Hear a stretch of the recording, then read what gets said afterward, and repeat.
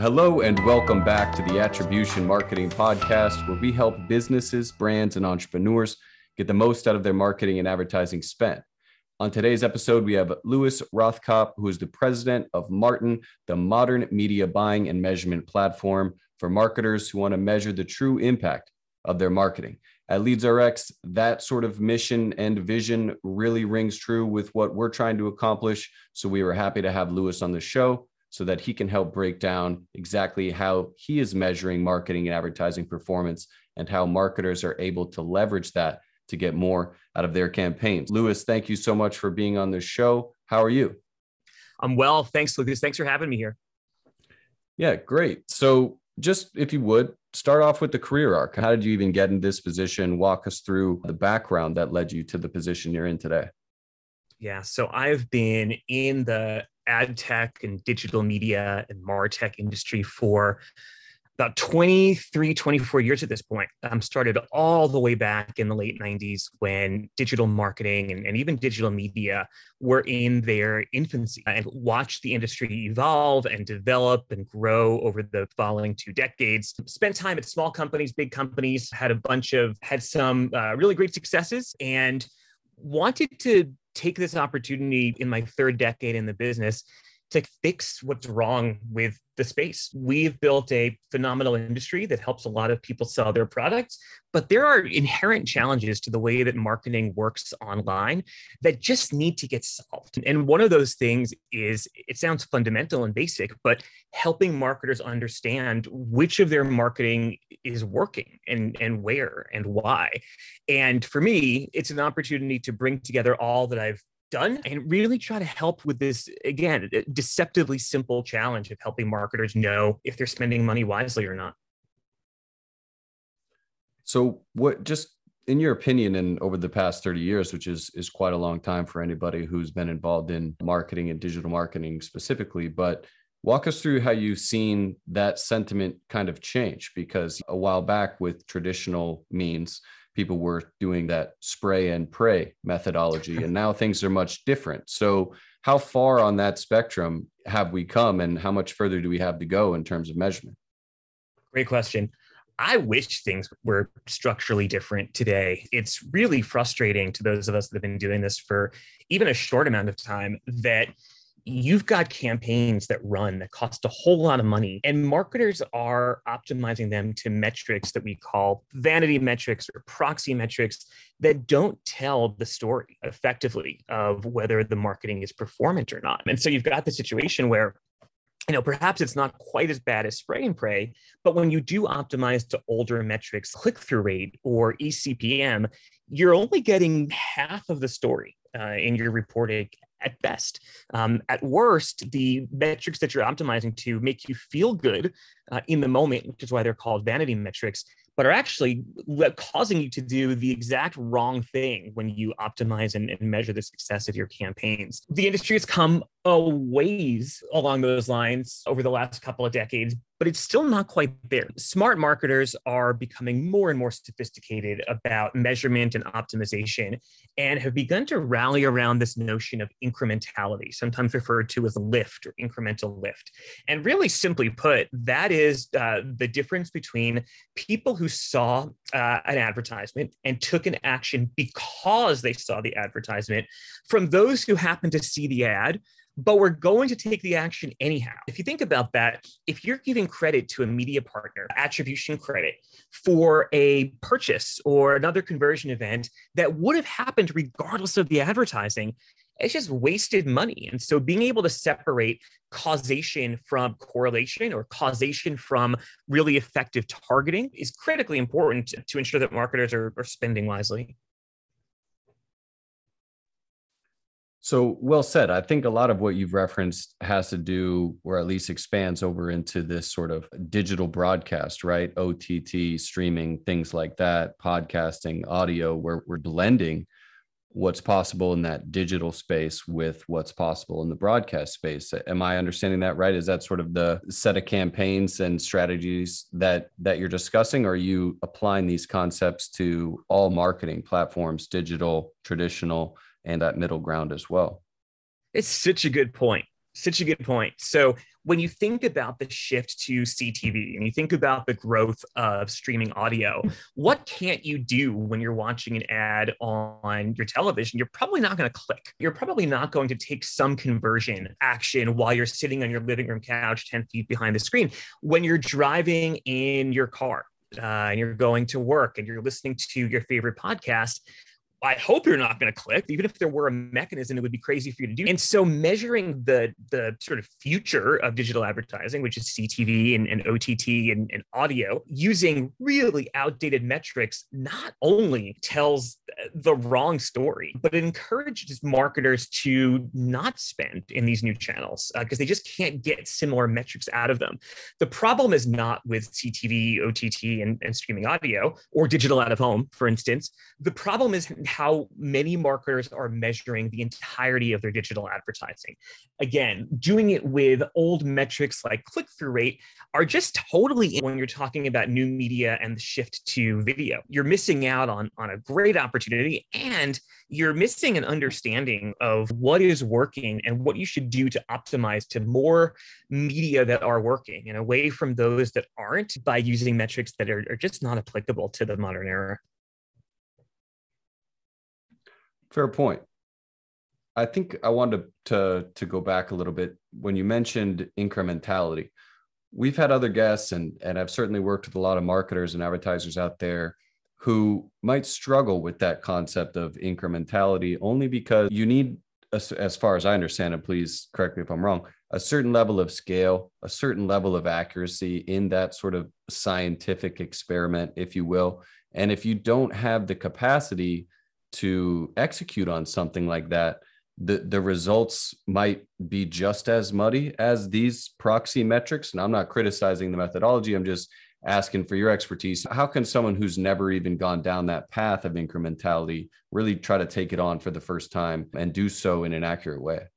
Yeah, absolutely. So there is this notion, as you're alluding, of statistical significance that needs to factor into all measuring, all measurement. And where you see that predominantly is in things that require third parties to measure incrementality. So if you're working with a brand, if your KPI is brand lift and you're working with a brand study survey vendor, there is going to be a minimum number of impressions that are required to do things like separate the control group and the test group and do so in a way that achieves stat sig.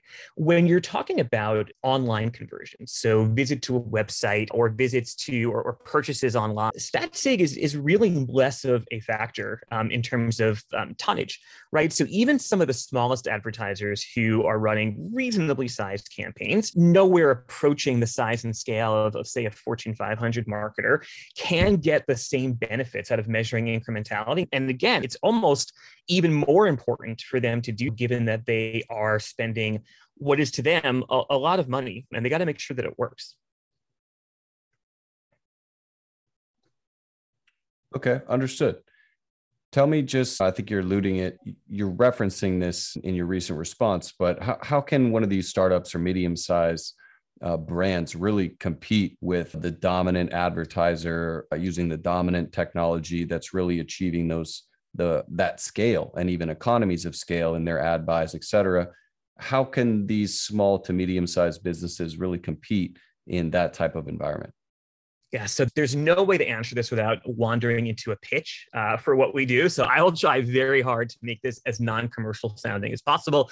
The reason I say that is because it's why we were founded, right? To help advertisers and agencies who aren't perhaps in the Fortune 100 punch above their weight and gain access to many of the tools that only the large holding co-owned agencies or the world's largest marketers have historically had access to. We've done so through a combination of product, building a platform that was designed for the modern marketing era and not something that was built 11, 12 years ago in a very different time in the industry and the world. We do so by having great partnerships with enabling technologies that help us provide a more extensible and holistic solution. And we do through embracing machine learning and augmented and artificial intelligence to take what we know about a ad opportunity, all the different data points that are available, first party, third party, and so on, and then building an algorithm that is designed to address the particular marketer's KPI and do so in a way that is more intelligent, if you will, than human algorithm designers would be able to do. All of those things together means it's a heck of a lot less expensive to execute on behalf of a mid-sized marketer or a mid-sized agency. And so we're bringing to them capabilities that were just out of reach. The sort of last piece is people. We are a relatively small company. We are a startup. We're scrappy. We're agile. A customer comes to us and says, I want to do this thing. Have you ever heard of it? Can you do it? More often than not, we'll say yes, because we don't have a legacy business running with older metrics to defend. We're here to make the industry better. And I think it's working. I think what I was hoping you could break down for us is, I think the shift or the split, it's not really a shift, but there's two camps here, let's say, better way to put it. There's performance marketers who say, I need to know that this shopping cart was attributed specifically to Peter, very deterministic methodology. I spend $100 on Facebook ads, I get $500 in shopping cart sales. That's a 5-to-1 return on ad spend. And then there's almost this other camp, which is a little more brand awareness, a little more about raising awareness in general, and making sure the consumer knows of a particular product or service. And the performance of that second camp, it seems to be, in my opinion, a lot harder to measure. You mentioned brand lift surveys and things like that, but how does either your technology or your experience play into that sort of bifurcated strategy? You're either going to be raising awareness to people that have no idea that you're around, or you're going right for the conversion to try to push people through your funnel in a very transactional way. Regardless of maybe any bias for any one of those two strategies, what are you recommending these days? How does your technology assist with both of those or achieve the goals for both of those two camps? Yeah, great question. Great point. You are clearly singing the same songs that we are with marketers on a daily basis. The answer is we have integrated incrementality measurement at all the various funnel stages into the platform. So you're exactly right. Historically, you would typically only use incrementality measurement at the bottom of the funnel. But what about the top and the middle? What about awareness? What about getting into people's consideration set? What about driving them towards a decision? That is something that we pride ourselves in having integrated, something that we're, I think, pretty unique with, and having built always on incrementality measurement and optimization, and having that integrated into the platform, and marketers not needing to go out and do third-party deals, source a $50,000 to, $500,000 study, really get data in as close to real time as possible. So unfortunately, in the past, a marketer would run a brand lift study and it would cost them a bunch of money. And they would get the results at the end of the campaign or after the campaign ended, or at best, they could pay for a mid-flight report. But by that point, it's too late. What are you going to do after your campaign is over and you've spent your budget and you find that maybe it didn't really lift brand awareness, and maybe it didn't improve perception, and maybe you just didn't run on the right kinds of media, or maybe you just didn't have the right targeting. And we think that's crazy. And so we care a lot about making sure that what we collect, what we measure, and what we optimize is done in as close to real time as possible. So here's a challenge for you. I think a lot of marketers, digital marketers, or even some of more of the traditional folks, they have maybe a bad taste in their mouth about programmatic, or they would say things like, without human intervention or human insight, the AI and Google optimizing your paid search and Facebook optimizing for conversion value and things like that are only going to get you so far. And so I know you have an amazing technology. You're using programmatic features and getting content and pushing advertisers in that direction. So how would you defend programmatic advertising as a channel or as a campaign type to those who doubt it? Great. So it would definitely be fair to say that programmatic is a shit show. Apologies if you have to bleep that out. In 2010, it no longer is. So the beginning of programmatic was exactly as you described. It was by and large only display, and then eventually video, and then eventually mobile. No, it was predominantly remnant or unsold inventory. So not exactly the cream of the crop supply from the world's best publishers. And to your further point, it created this sense of mistrust among many marketers and technology companies, really trying to zero in on what am I buying? What's it worth? And what sort of metrics am I going to get out of it? A lot has changed over the past 10, 12 years. Programmatic is certainly a heck of a lot better received by most marketers than it was even a few years ago. Programmatic is no longer a tactic, right? It's no longer a marketing strategy. We're approaching a world in which programmatic is the only way that you're going to execute, whether it's run of network or sort of open auction type deals, or it's a deal that is a marketer has negotiated directly with a media property owner and that it simply executes over programmatic pipes. Programmatic is just the rails, right? It's the means of execution, and you can run everything from native campaigns that would in the past require a direct IO, an asset sharing between a network or a publisher and an advertiser, all the way to linear TV. We've just integrated some linear TV programmatic capabilities into the platform. And again, when you think back to the 2010, 2011 world, we were all dreaming that marketers would be able to shift some spend from broadcast, which was always the big prize for publishers. And so here we are in 2022. And not only has for the past 10 years, broadcast spend been shifting in many cases to digital, well, now you can buy broadcast, right? Yes, for a while, you've been able to buy CTV and OTT and programmatic, but now you can do things like interactive units in CTV that also involve the user's mobile phone. That's really cool.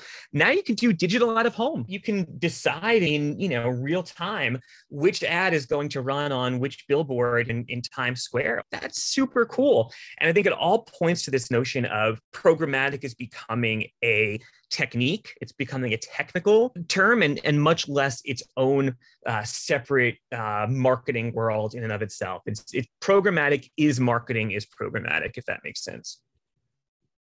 It does. Well said. And I think that's a good backdrop for where the future is going. It does make sense. It's not computers, machine learning, algorithms. It is going to have a decreasing effect on the marketing and advertising landscape in the future. All signs point to it improving and more people headed that way. I think one last challenge for you here, which is programmatic and digital really hinges on the ability to track data and track that customer. And so with privacy laws changing, Google, Apple closing the doors on some of the best customers in the world and making their walled gardens walls even higher, how does your solution or programmatic in general fit into that in an environment where maybe the data quality is being eroded away? Talk us through how you guys are dealing with that, or what you think the future holds for privacy and the ability to target customers as accurately as you can today, or say even a year ago. Our view is that these changes are good, and our feeling is that they can't possibly happen quickly enough. These are changes that consumers deserve. I think a lot of people in the space tried very hard with some earlier iterations of privacy-friendly features to make those the standard for a variety of reasons. It didn't always work that way. You've got legislation like CCPA and other states' privacy legislation. You've got GDPR in Europe. The consumers of the world, the internet users of the world have said loudly and clearly, you're not going to have me be the product you're selling without my consent. And that's fair. And that's good. These changes that are being made by companies like ours, and certainly companies like Google and Apple, are good. We want to be, for instance, the first entirely cookieless DSP by the end of this year. How are we going to do it? A bunch of different ways, right? So we're a DSP, we're a demand side platform. We sit on the demand side. We want to be able to run using whatever standard our clients want us to. And so there are multiple competing non-personally identifiable ID standards that are emerging. Google has one, UID 2.0 is another, LiveRamp has another. They're all great. They all have their unique twists, but we're not going to hitch our wagon to any one particular format because there's just too much that's unknown at this point. To better address your question on data quality and erosion of sort of the signal that marketers have been addicted to, I think you're never going to go back to a world in which contextual is the only way. Marketers are absolutely hooked on the behavioral targeting crack.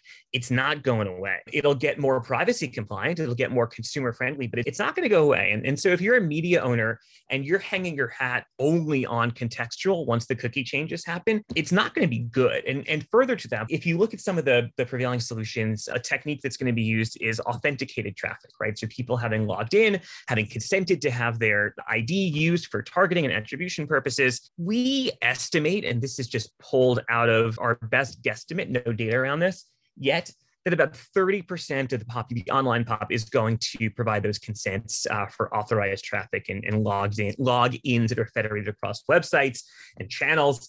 And what that means is that traffic, that inventory is going to become in much greater demand by marketers, right? Because they want that richness of data. They want deterministic data whenever they can get it. They want probabilistic data to be accurate.